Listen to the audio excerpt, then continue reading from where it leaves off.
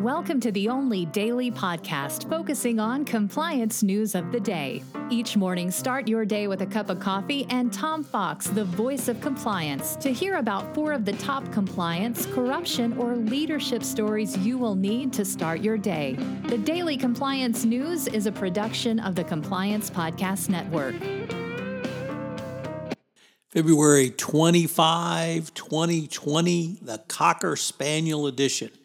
We actually have lots of great quotes today for today's Daily Compliance News, and we're going to begin with wisdom from Derek Jeter, who calls the Astros sign-stealing scandal a black eye for baseball.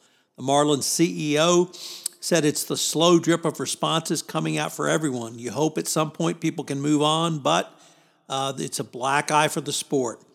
When Derek Jeter speaks, lots of people listen because obviously has multiple World Series titles, and he was the captain, now is the general manager of Miami. So one more in the corner for why the Astros have really hurt Major League Baseball. Next up, the NRA loses a battle to stop its former ad agency from cooperating in a New York probe, or actually even honoring a subpoena. The NRA said its confidentiality agreement trumped a court subpoena, which of course everyone knows is absolute nonsense. Nevertheless, the NRA fought its former ad agency, Ackerman McQueen, from cooperating with the government based upon the subpoena.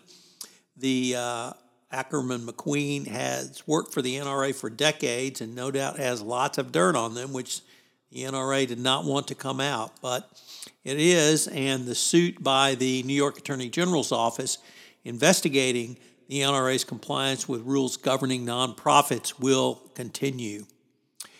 In one of the biggest stories of the day is the Harvey Weinstein guilty verdict in the sex crimes case against him.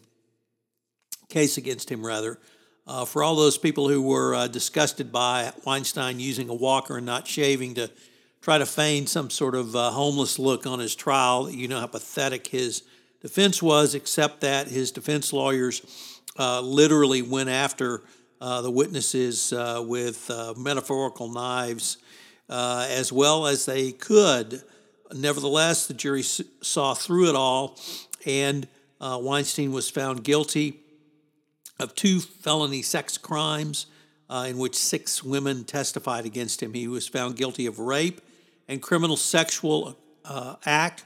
He was acquitted on 3 other counts, including the most serious charges against him. Nevertheless, he faces a possible sentence of between 5 and 29 years. At this point, it's unclear what the court will do with the sentencing. At Weinstein's age, this could be a life sentence in prison. Certainly, he's been the poster child for the Me Too movement in terms of taking down the highest profile people who engaged in sexual misconduct over the years. And so it's going to be interesting to see what happens at the sentencing. And finally, from Warren Buffett, today's lead story, the Cocker Spaniel. He says that when it comes to independent directors, they aren't particularly independent, and they are actually act as Cocker Spaniels to CEOs and not pit bulls. I would go a little bit further and say they're simply lap dogs, but he finds that the compensation to independent directors is too great, the relationships with CEOs are too important, and independent directors are really just lap dogs for the corporation. They don't bring sort of an independent and skeptical analysis enough to protect the rest of the investors in a corporation. So once again, when Warren Buffett speaks, you know it's certainly significant, and we'll have to see where this goes. Woof, woof.